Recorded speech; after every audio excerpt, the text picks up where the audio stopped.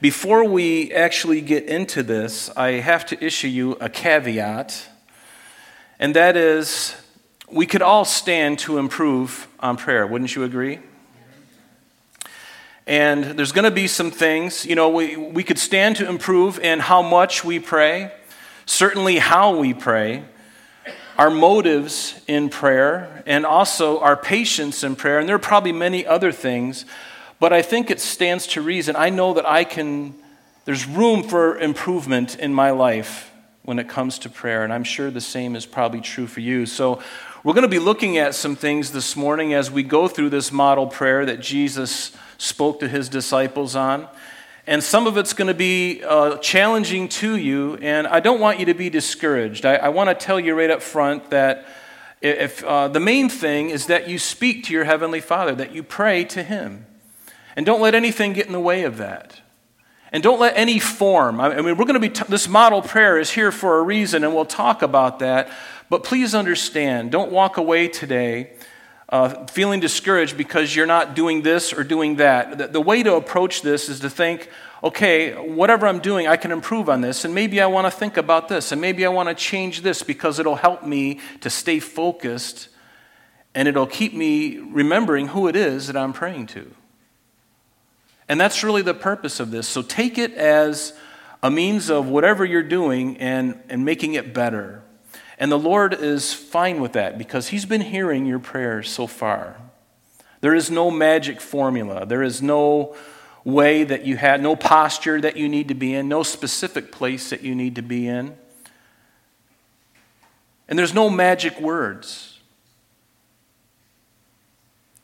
And so know that going in, because my hope is that you'll be encouraged and challenged, because I need that as well. But first, let's read this passage today. Open your Bibles to Matthew chapter 6. And we're just going to look at verses 5 through 15, and I'm hoping to finish it today.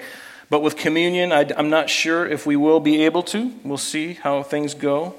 But notice what it says. Jesus, speaking to his disciples on this hill in Galilee many, many years ago, he says, "And when you pray, you shall not be like the hypocrites, for they love to pray standing in the synagogues and on the corners of the streets, that they may be seen by men. Assuredly, I say to you, they have their reward. But you, when you pray, go into your room, and when you have shut your door, pray that to your Father who is in the secret place." Notice that, the Father who is in the secret place.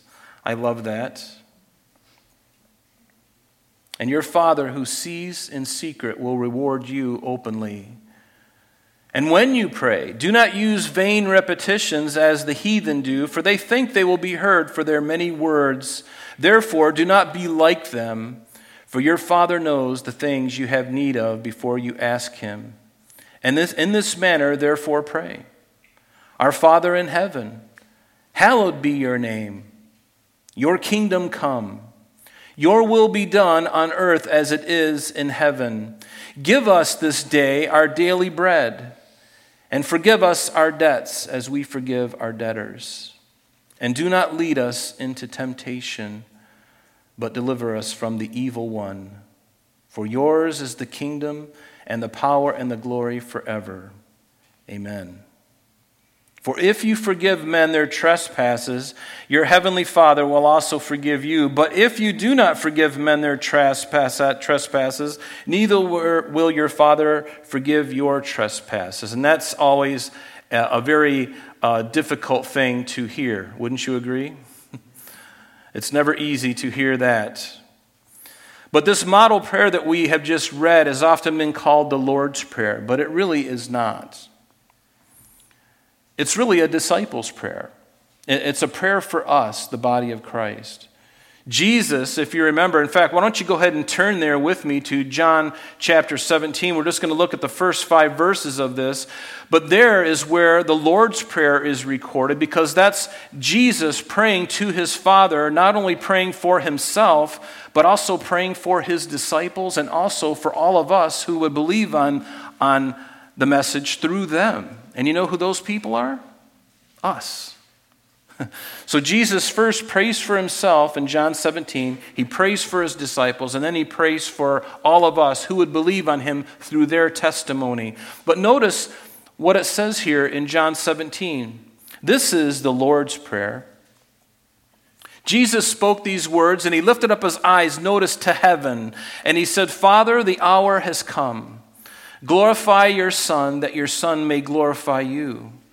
As you have given him authority over all flesh, that he should give eternal life to as many as you have given him.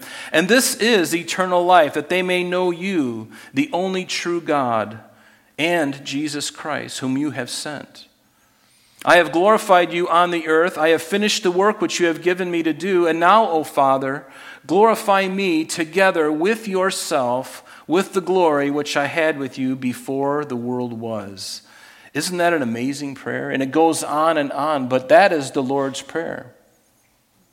Now, people call this the Lord's Prayer, and there's no sense in changing all of the textbooks and all the commentaries. Everybody has recited the Lord's Prayer, and this is what they do, and that's all fine and good. But I just want you to understand that the Lord's Prayer is John 17. That's where he speaks to his Father, privately and personally. And this right here is really a model prayer for us. And this prayer is recited over and over in many churches, and I fear that the true purpose of it can be obscured. But it is a prayer that we can use as a means of keeping our prayer from wandering and becoming rote. Think of each phrase as we get into this as a heading under which you can pray accordingly. Has anybody prayed a rote prayer, or have you had a wandering prayer? Or have you had a sleeping prayer complete with snoring involved? Have you prayed the same thing hundreds of times? And don't get me wrong, we should persist in prayer. The Bible tells us that. But have you prayed using the same list on that worn sheet of paper that's in the middle of your Bible? Have you fallen asleep during prayer? We've seen this over the years at Calvary Chapel. Even in the front row. I remember one time Pastor Jeff was sharing a message, and there was a guy in the front row who was pretty loud in his snoring. Somebody had to nudge him, and whew. It was called a sleeping prayer is what he was doing. But during prayer, had this ever happened to you where you allowed your mind to begin thinking about things of the day, the meetings, the appointments? Your brain is already in set for the day. Has that happened to you? And maybe during prayer, while you're communicating with your Heavenly Father, have you entertained an evil thought about something or someone? Has that ever happened to anybody? Because it's happened to me. And don't be surprised if during some of your most holy moments that you are bombarded with evil thoughts. Why? Because it's a spiritual battle. It's been said that Satan is not afraid of the carnal Christian who doesn't pray, but he is very afraid of a committed Christian who prays, because he knows that there's power in prayer. Our communication with God strengthens us, and it also gets us in tune with him. And that's the last thing Satan wants. He wants you distracted. He wants your phone buzzing. He wants your text messages zipping. He wants your emails coming in, your kids screaming, everything keeping you away from that one central thing that God desires, and that's just to have fellowship with you. He wants to have fellowship with you. The Bible says in James, Jesus' half-brother wrote this. He says, confess your trespasses to one another and pray for one another. Why? That you may be healed. But here's the point. The effective, fervent prayer of a righteous man avails much. So how important is it for us to pray? Because here's the thing, folks. In a very busy world, which we know we live in, anything we can use as an aid to help us stay focused and stay on track is a good thing. Wouldn't you agree? So notice verse 5 back in our text this morning. He says, and when you pray. Notice when you pray. This phrase is mentioned 3 times in this chapter. And in verses 5 here, and then 6, and then in verse 7 as well, you notice when he says, when you pray, not if you pray, but when you do, you shall not be like the hypocrites, the play actors, for they love to pray standing in the synagogues and on the corners of the streets, that they may be noticed, seen by men. Assuredly, Jesus says, I say to you, they have their reward. They have their reward. Jesus, remember, upbraided the Pharisees. These men were very good at the external things. In fact, they taught the external things, but God was always concerned about the internal reality of their walk. But again, the externals anybody can do. You can fool man, you can fool everybody around you, but you cannot fool God because He can see through the externals and He can see directly on your heart like nobody else can. And so let's endeavor to not try to put on airs ever. In anything we do, let's just be honest. And not try to look at one another and size each other up. Well, you're a prayer warrior and I'm not, or you're further along. Whatever. Don't even worry about that. Can we just love one another without walking around with these special badges? Now, maybe that's not a problem in this fellowship, but I know in fellowships it is. We can have a spiritual pride. But notice what Jesus says to the scribes and Pharisees. Woe to you, scribes and Pharisees, hypocrites, play actors, for you devour widows' houses, and for a pretense you make long prayers. Therefore you will receive greater condemnation. The idea of pretense is for show. It's just fake. You've heard of fake news. Well, this is fake prayer. Fake prayer. You're just putting on a show for everyone to see. But notice verse 6. But you, when you pray, notice again the second time, go into your room, and when you have shut your door, pray to your Father who is in the secret place. Now, you don't always have a secret place, and maybe you can't go into your door and have a quiet time. Your prayer time may be on 490 on your way to work, with your eyes open, of course. That may be your prayer time. Or like Susanna Wesley, her prayer time was taking her apron with 10 kids in the room and putting it over her head so she could pray. That was her quiet place. But notice, your Father who sees, who is in the secret place, and your Father who sees in secret will reward you openly. Notice again when you pray, not if you pray, because it is one of the most significant but yet the most neglected activities or forms of worship in the church.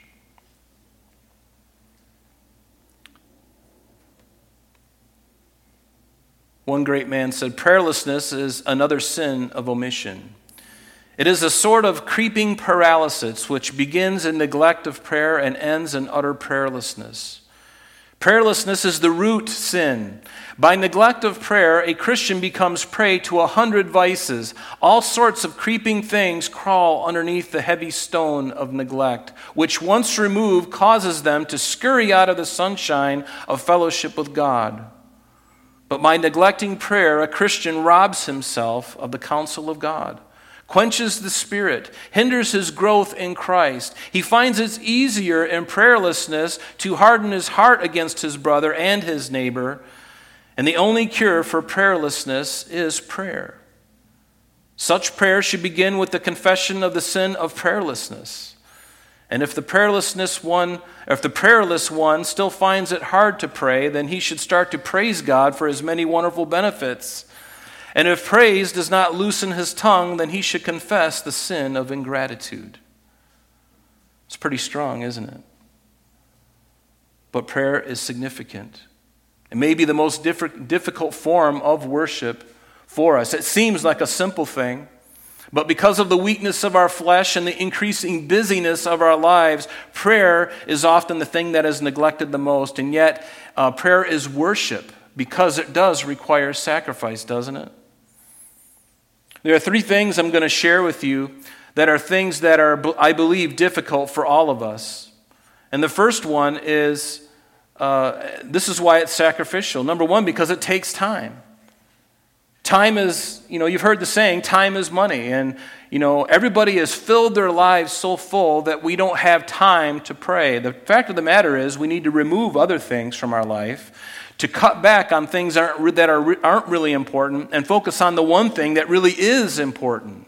Because that is the one thing that God holds near and dear to his heart. That's the one way that we can be honest before him, that we can get ourselves quiet before him. Turn off your cell phones, your televisions, turn off everything. Drive to a park if you have to and sit in darkness early in the morning, or sit in the park somewhere in your car. Wherever you got to go to get alone and just read and to pray. I fear today in the church that we really don't do that as much. Everything else has a precedence over prayer. And yes, God is gracious, and He's loving and compassionate. There's no doubt about that. And you're not going to go to hell because you haven't prayed enough. I mean, there's not it's not a legalistic thing. But isn't it true that if He saved your soul and saved you from eternal damnation and given you His Holy Spirit, that you might inherit eternal life with Him forever, I think I want to spend time and get to know this one. I want to spend time to get to know Him. But it does take time, and we prove our relationship with the Lord by how much or little time we spend in prayer.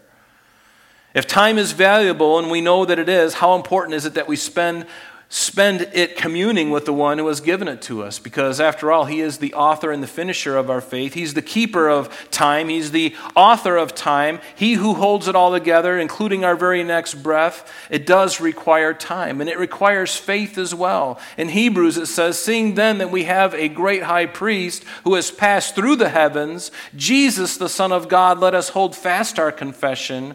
For we do not have a high priest who cannot sympathize with our weaknesses, but was in all points tempted as we are, yet without sin.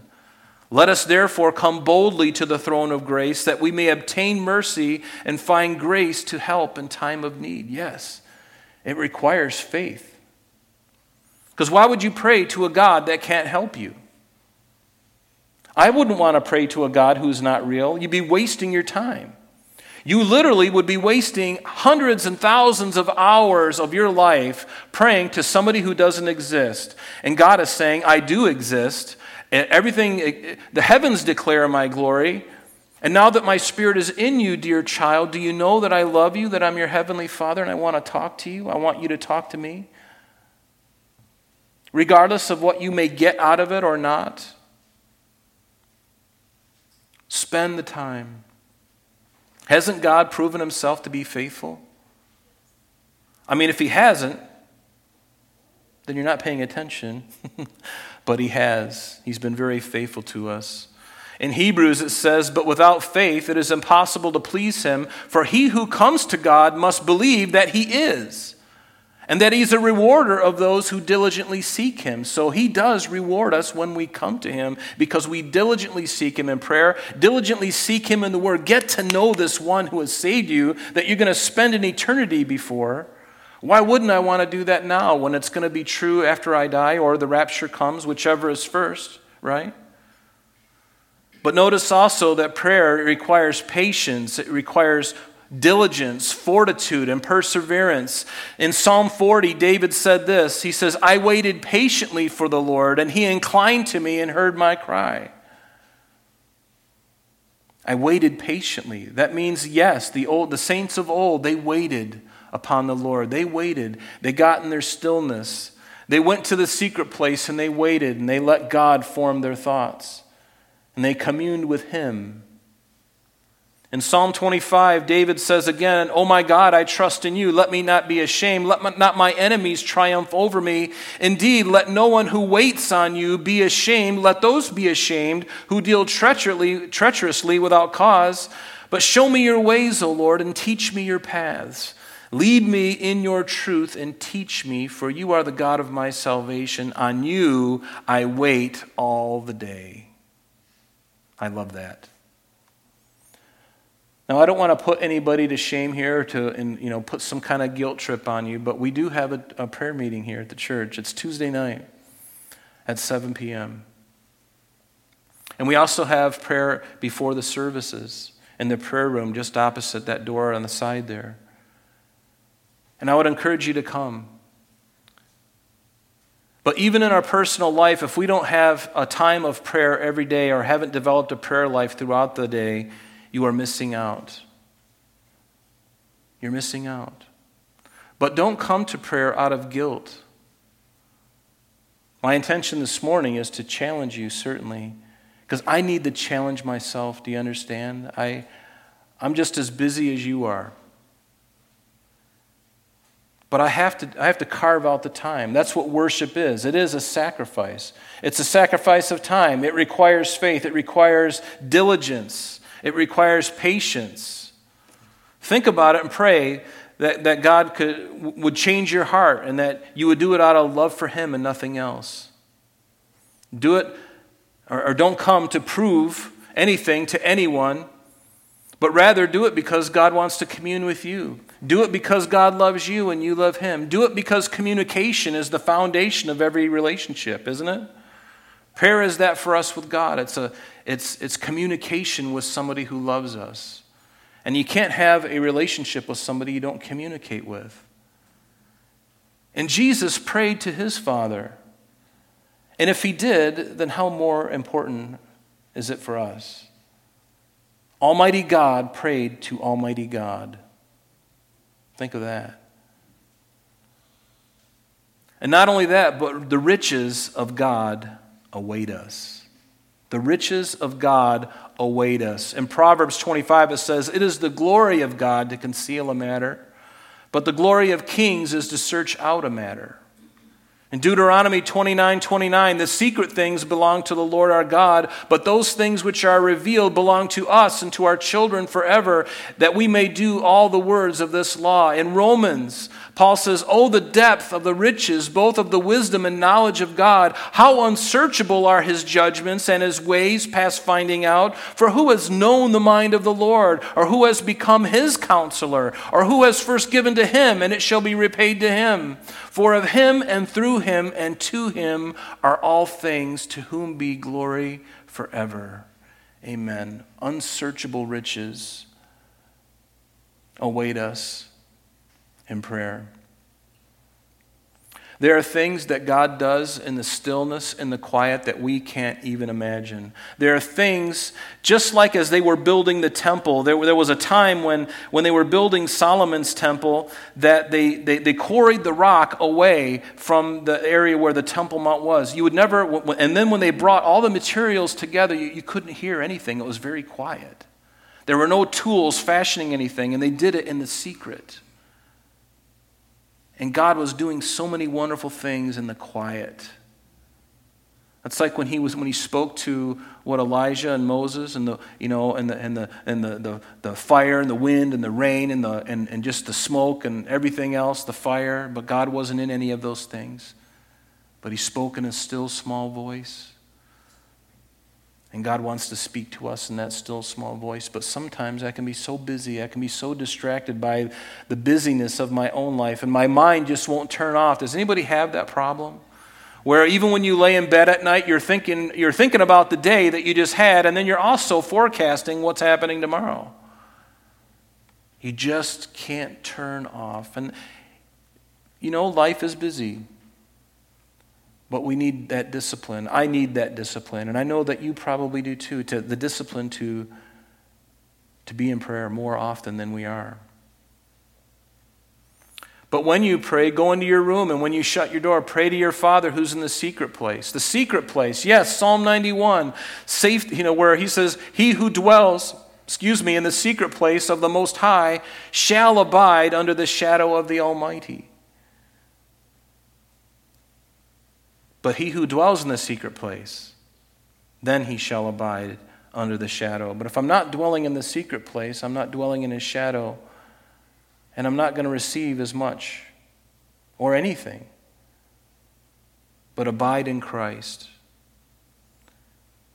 And prayer is the secret to every ministry. This one as well. You remember Charles Spurgeon, the English pastor. There's a story that says 5 college students visited London one Sunday to hear Charles Spurgeon preach at the Metropolitan Tabernacle. They arrived early and were met by a kind gentleman who offered to give them a tour. At one point, he asked them if they would like to see the furnace room in the basement. And it was a hot July day, and the students were not interested. But not wanting to appear rude, they consented. And so their guide quietly opened the door, and there in the basement of the Metropolitan Tabernacle, there were several hundred people fervently praying for the service that was about to begin. It was then that their guide introduced himself. He was none other than Charles Spurgeon himself. And he wanted these college students to understand that prayer was the power source of his ministry. Prayer truly is the power plant of the church. It's true, isn't it? And think about what the Lord could do through us if any church in this city or in this country approached prayer that way.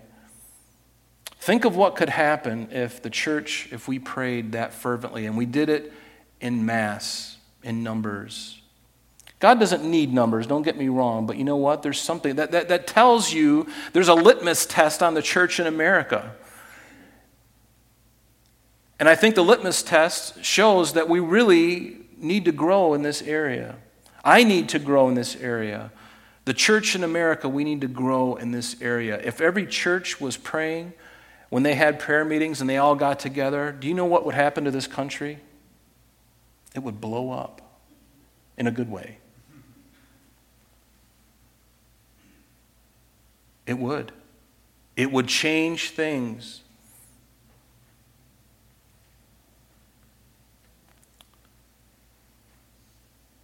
But pray to your Father who's in the secret place, and he who sees in secret will reward you openly.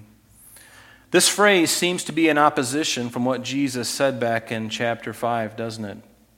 Because back in chapter 5, beginning in verse 14, notice what Jesus said. You are the light of the world. A city that is set on a hill cannot be hidden, nor do they light a lamp and put it under a basket, but on a lampstand, and it gives light to all who are in the house. So let your light so shine before men that they may see your good works. Notice, that they may see your good works and glorify your Father in heaven. Well, doesn't that sound like a complete opposite of what he's telling us right now?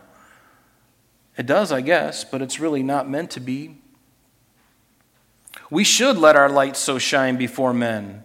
We should let people see, but not for the intention of being seen, but just to be who you are, to do what God has called you to do, and not be thinking about, well, I'm going to do this because somebody will see me, and I'll look better if I do this. No, you're not thinking about any of that. You just do what God has put in you, and the very fact that you're doing it and not being concerned about anybody or anything else, you are being a light on a hill. You are being a salt in the world. But back in Jesus' day, the Pharisees and the scribes, they stood with their colorful robes, all decked out in their robes, and they positioned themselves very keenly in the right places, just so everybody could see. Maybe on the corner where everybody could see them coming by, and he would raise his hands, "Oh, mighty God." And everyone's looking, wow, that guy, he's so holy. I want to go where I want to meet that rabbi. I want to touch him. Can I just touch the hem? And God is going, don't touch him, because I'm not listening to him. I'm not listening to him because he's not praying to me. He ceased praying to me a long time ago. He's praying to all of you, though, so enjoy your reward, because you're not going to get one in heaven.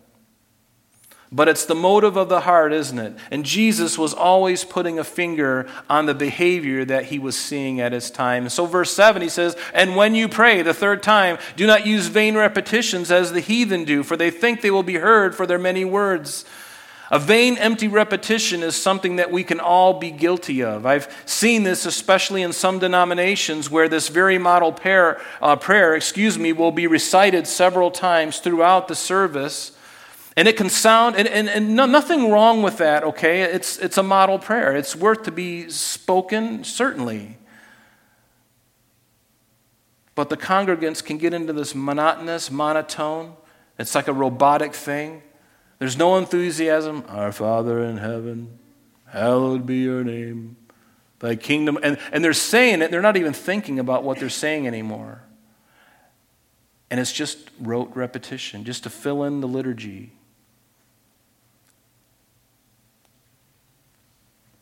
So we have to be careful of that. The words are spoken, but not everybody's thinking about the words. Now, there may be some who are in that fellowship or in that church that really are thinking about it. Praise God if they are. But I know there have been times I've been in places and I've heard that, and I'm just like, kind of breaks your heart because they're just going through this motion. And we can go through the motions too. Just because we're Protestants doesn't make us any more guilty of rote or repetition and the things that we can do. But always think about what you're saying. Remember who we're saying it to. It's to God. We're not here for people. We serve one another, yes, but when we pray and when we worship, it's about Him. It's about Jesus. But even in pagan cultures, we know this in 1 Kings chapter 18. We were just looking at this a few weeks ago on Thursday night. By the way, I would encourage you to come to our Thursday evening service. We're in the Old Testament. And for the most part, on Sunday morning, we're in the New Testament. Come to the Thursday night because you're only getting half the story. The Old Testament's very important. And there's lessons and things to be learned. You're only getting half of your diet.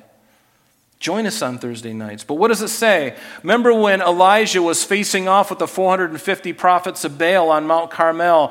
Yes, the vain repetition was very evident there, wasn't it? And it says that they took a bull which was given them, and they prepared it, and they called on the name of Baal, and these are the Baal worshipers, from morning until noon, saying, "Oh Baal, hear us! Oh Baal, hear us!" And they just did this from evening or from the morning until noon. But there was no voice, and no one answered, because they were worshiping a demon. And Almighty God has power over all things. And believe me, even if that demon was able to speak, God was shutting him up for that moment. Is he able? Is he powerful? Is he greater? Yes, he is. He's greater than it all. But there was no answer. And then they leaped about the altar which they had made. And so it was at noon that Elijah started mocking them, saying, "Cry a little more, for he is a god." He's either meditating, maybe he's busy. He's checking his email. He's on a journey. Or perhaps he's sleeping and must be awakened. And they cried out the more, saying the same thing, "Oh, Baal, hear us." And then it wasn't good enough, so they had to take out their Swiss Army knife and start cutting themselves, and blood is gushing out, and they're worshiping their God, and there's nothing happening. And Elijah's over there looking at his nails. Good grief. Is there a medic in the house? These guys are bleeding to death. Oh, there'll be plenty of bloodshed afterwards, because he would execute all of them. Repetition, mindless, repetitive, meaningless stuff. "Oh, Baal, hear us. Oh, Baal." Like if they say it enough times, Baal will go, oh, that's right. I got to go do something. God's going, don't do that. You don't have to do that. I believe that prayer ought to be led by the Holy Spirit. It ought to be sincere. It ought to be reverent, thoughtful, specific, intelligent, and yes, even desperate, because the worship that the prophets of Baal offered certainly wasn't led by the Holy Spirit of God. It certainly wasn't intelligent nor reverent, but let me tell you, it was indeed desperate. And no doubt they were sincere in it. But we can be sincerely wrong. Isn't that amazing? We can be sincerely wrong. We can be deceived. For the eyes of the Lord run to and fro throughout the whole earth to show himself strong on who? Those who quote and say repetitive things and worship and on their knees in glass, uphill in the snow. No. He shows himself strong on behalf of those whose heart is loyal to him. In this you have done foolishly, therefore from now on you shall have wars. But I believe God responds to true desperation.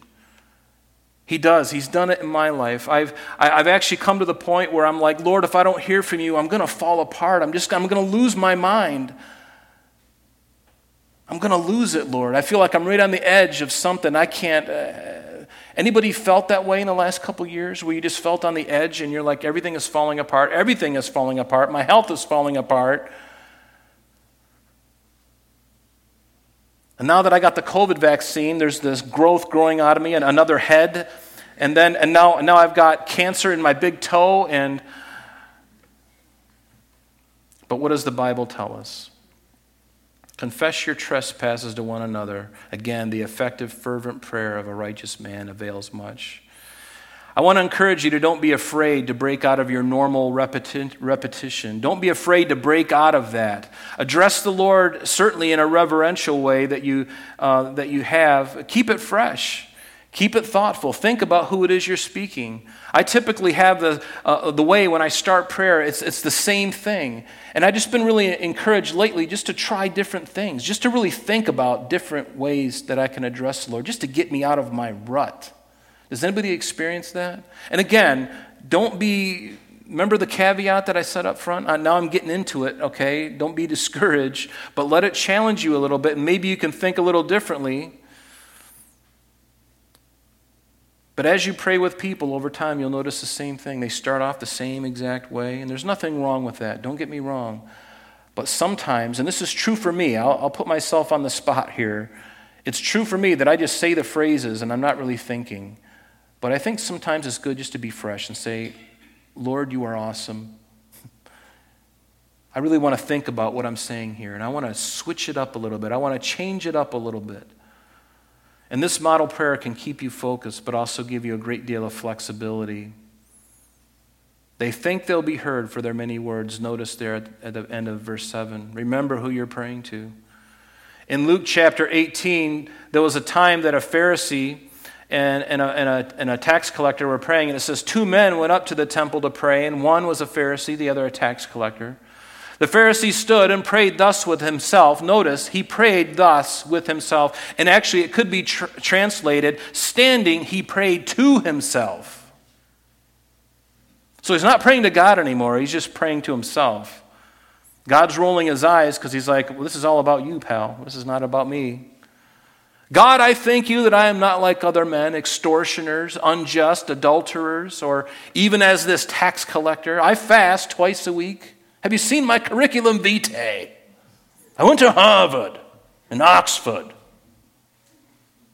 I hold distinguished degrees all over the country and the world.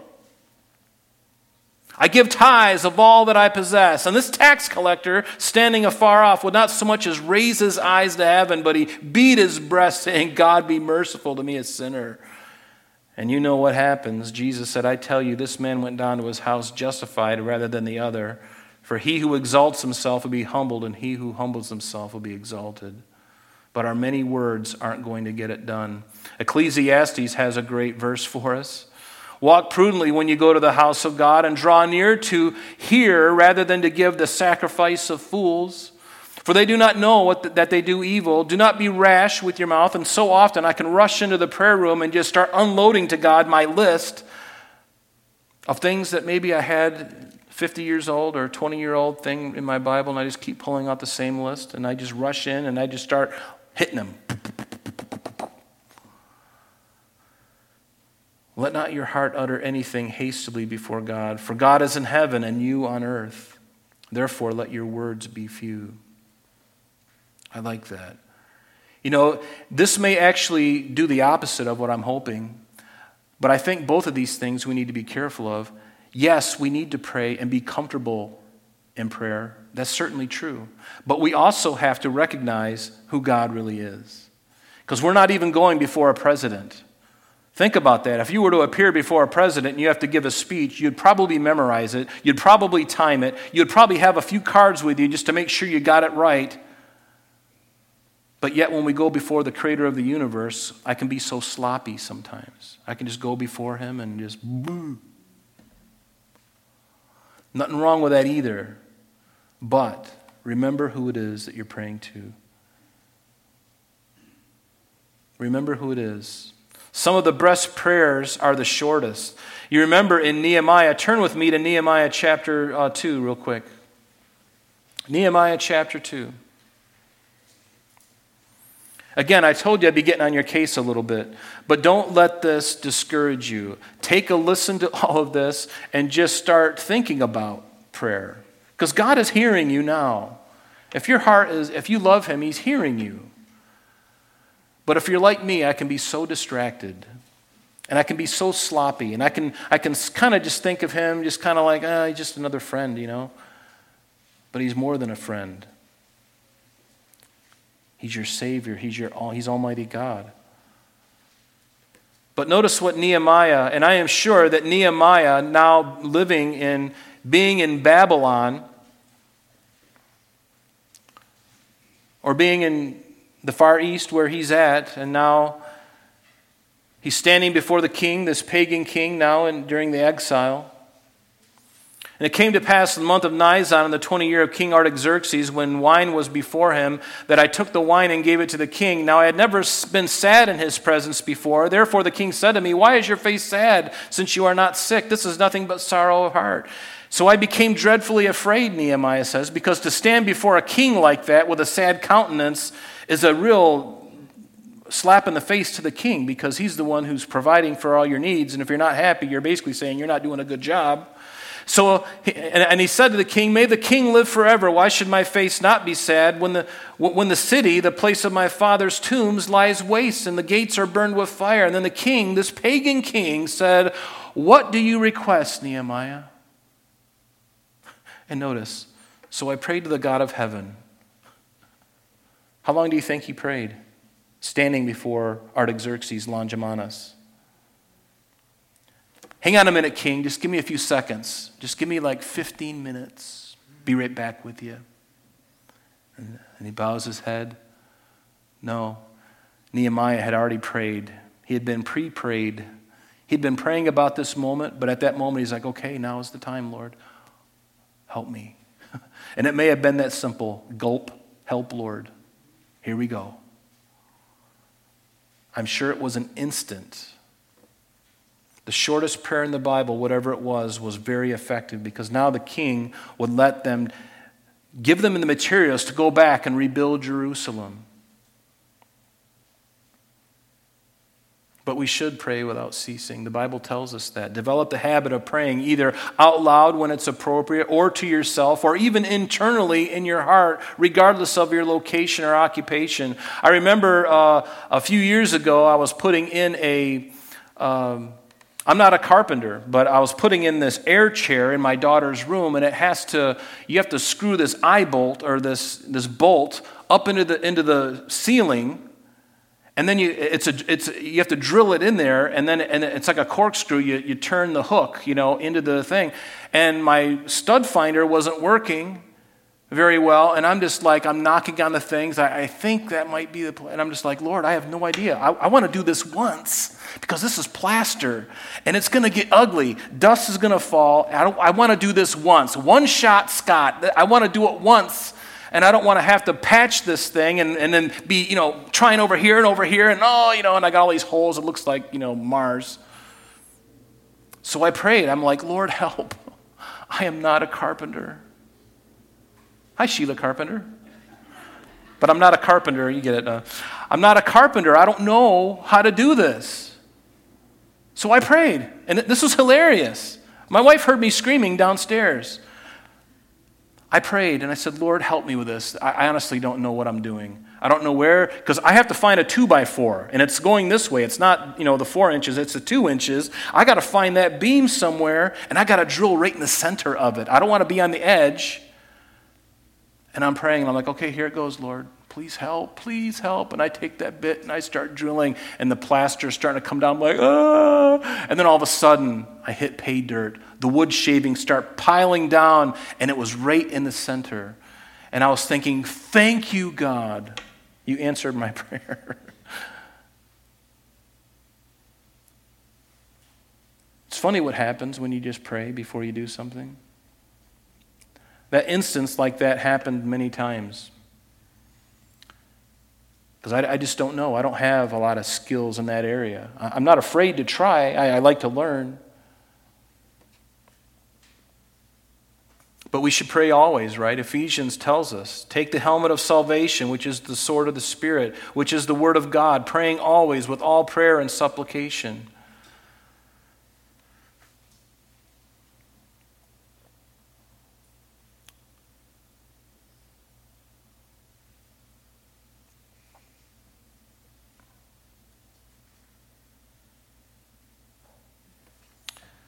Some things to avoid in corporate prayer, and then we're going to take communion. We have to remember, are we praying to God, or are you praying to give information to everyone else in the room? Now, when you're praying by yourself, you don't need to give God information. And when you're praying corporately, you also don't need to give information. You don't need, corporate prayer also doesn't need to be to masquerade as a gossip session. about talking about other people. Try to avoid praying in 17th century English, King James English. I actually heard somebody pray in 17th century English before. Lord, thou art holy, and thy servant cometh to thee. Peradventure thy grace wilt cover the guilt of mine transgressions. And everyone's like, wow. I want to pray like that. I want to sound, because everyone's like, wow. I don't know, maybe if you pray like that in your closet in 17th century English that makes you feel closer to God, more power to you. That's fine, but we don't need to pray like that in public. We don't need to do it to draw attention to ourselves. Not that that person was, but it's possible. And try to resist the temptation of giving background to prayer. Like, Lord, I went to Wegmans the other day and I saw an elderly woman sitting in the parking lot crying. Lord, I went over to her to ask her if everything was okay. And Lord, I prayed for her. And God's going, yeah, I was there. In fact, I encourage you to pray for her. So maybe the better thing to do is, Lord, would you encourage and comfort the woman I saw at Wegmans today?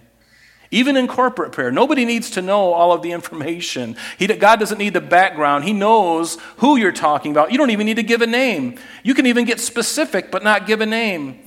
And that way, and then everybody's thinking, who was that he was talking about? These are things to think about, but to be discreet in corporate prayer, especially when it comes to more delicate issues and sin issues, that maybe somebody has confided in you privately. Be careful. Don't do this. Lord, I thank you for giving Sister Hagatha the grace to confess her sin of gluttony yesterday on the phone. And that she also confessed, Lord, the grand larceny at the department store, Lord and Taylor. Lord, also help her with her weight. As you know, she's 650.2 pounds. And Lord, make those cheese puffs that she keeps stuffing her mouth with night and day, gravel in her mouth. In Jesus' name, amen. The angels would be weeping. God would not be listening. And you would be humiliated and everybody else would be too. But in corporate prayer, if you know that your prayer might frustrate or stumble somebody because of a particular opinion, right or wrong, or even a persuasion that you have, refrain from praying it. Refrain from praying it audibly. Pray quietly or privately in your heart. It says in Romans, therefore let us not judge one another anymore, but rather to resolve to do this, not to put a stumbling block or a cause to fall in our brother's way. And then in Corinthians, be aware lest somehow this liberty of yours becomes a stumbling block to those who are weak. Our time of prayer, and even my time up here, is not a soapbox, and I've been guilty of that. It's not a soapbox. Prayer, corporate prayer, is not a soapbox for us to get up on. Neither is our time here, or especially my time here. But get to know those who you are praying with. It will make you more sensitive and more loving when we do pray together. And God does answer prayer. It's either yes or no, or maybe even not yet. Even in the lives of the most renowned saints, God has said no to their prayers. But he did answer in a way that they did not expect. For instance, Paul the Apostle in 2 Corinthians 12, he prayed 3 times that this thorn in the flesh would be taken away from him. And what did the Lord tell him? No, Paul, I'm not going to take it away, but my grace is sufficient for you.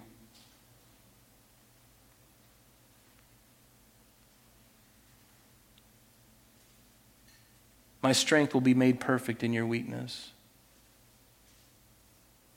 He said no to Paul.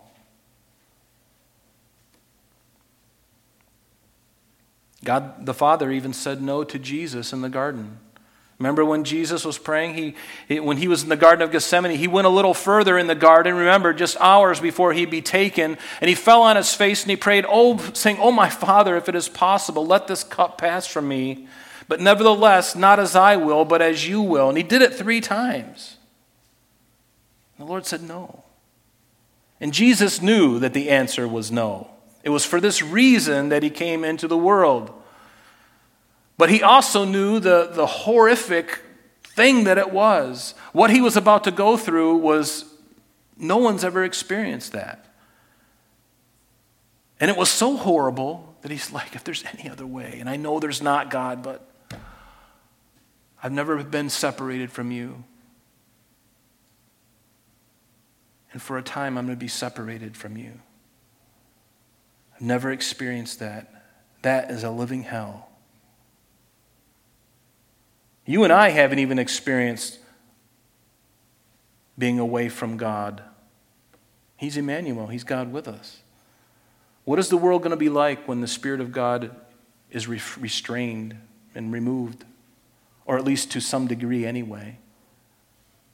In the tribulation period. Can you imagine the torment and the hell that this world's going to be?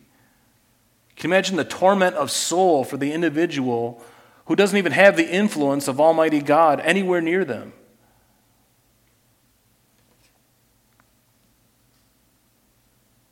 So don't be discouraged if God says no or yes, or maybe it's just not yet. Not yet.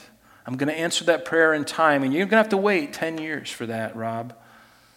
He's done that in my life. I've prayed for things, and I've waited, I've prayed, I've waited, and then it came to pass, and it's like, it's so much better then. It's like unrequited love. It's like when you haven't seen somebody for years and years and years, and all of a sudden it comes to pass, and the heart's just flooding, and you're in tears. That's what it's like. He says, now you're ready to receive this promise. Not until then.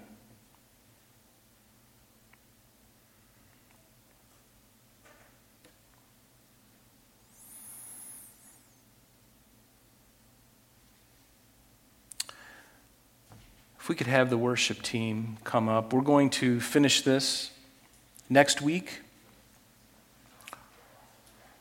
Hey, there was no fire alarm today, was there? Huh. That's interesting.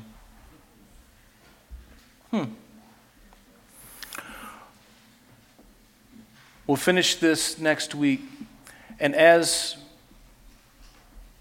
we worship, the ushers are going to do something different that we haven't done in a long time. They're going to serve you communion this morning. So you can just stay in your seats. They'll do it. Do you guys still remember how to do it? I don't know. It's been so long since we've done this. So let's pray, and then let's worship. Father, we just thank you.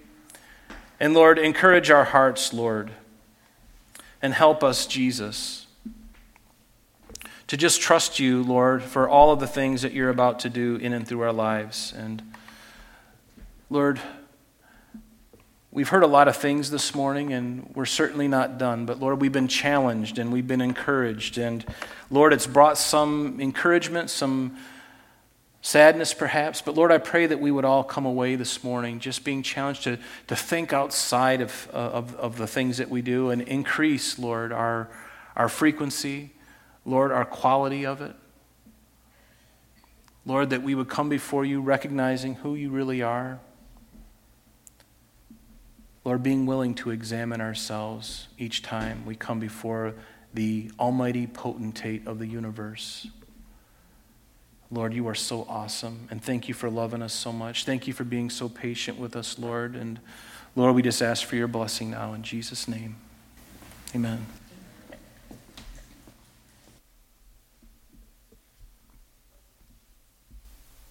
You know, when you think about it, when we pray to the Lord, you know, we are communing with him.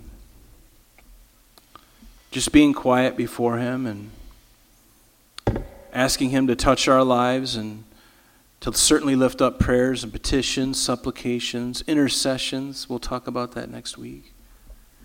But just to come and just be children to a heavenly Father who cares and loves. And in the Middle East, you know this, that a meal that was shared to anybody, to invite somebody into your home for a meal, was really the closest intimate thing that you could do from a friend next door or a friend down the street. It was basically signifying that we're putting in the same things in our body together.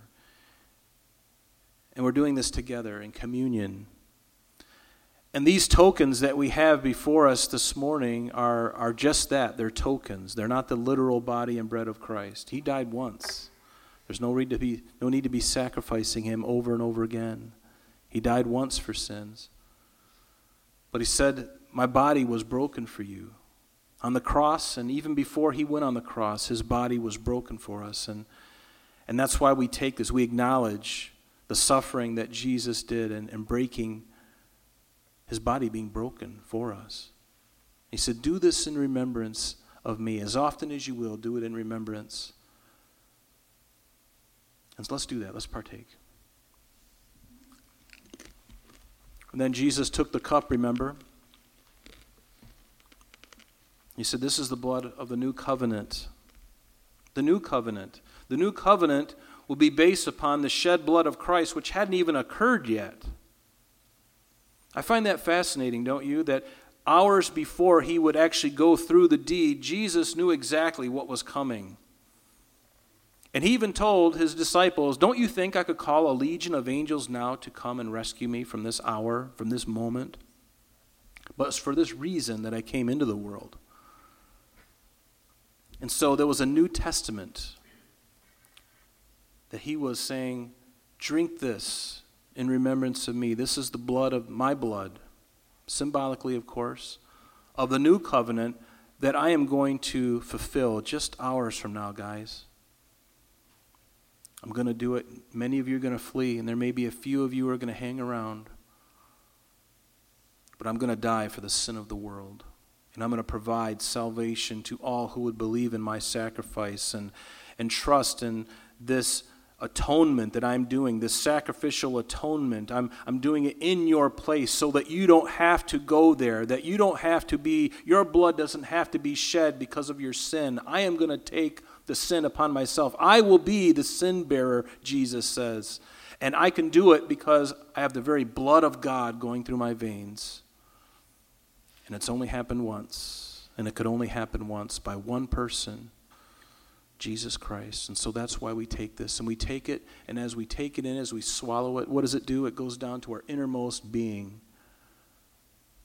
And that's really what the gospel message is all about, isn't it? It's all about the inward, as we've been talking about for weeks now. It's all about the inside, not the externals. Don't get hung up on externals. So let's partake.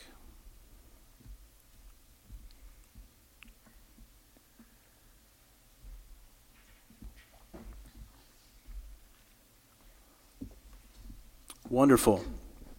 It is such a privilege and a blessing to take communion with you. Do you feel the same? It's not just a ritual we go through. I pray that it never becomes just something, oh hum, this is what we do. But when we think about it, it becomes new again, doesn't it? And I love that. And I think it's supposed to mean that way. It's supposed to be that way. Oh, Father, it is such a good thing for us to be here, Lord. It's so good to just be in your presence. And, Lord, would you just encourage us, Lord, as we go from this place today, Lord. And Lord, open our hearts, Lord, to see new things from your word. Lord, to see new ways that we can just exalt your name. Lord, just fresh things, Lord, just to get our eyes fixed on you, Lord. And so have your way with us today and keep us in your peace, Lord. We ask it in Jesus' name. Amen.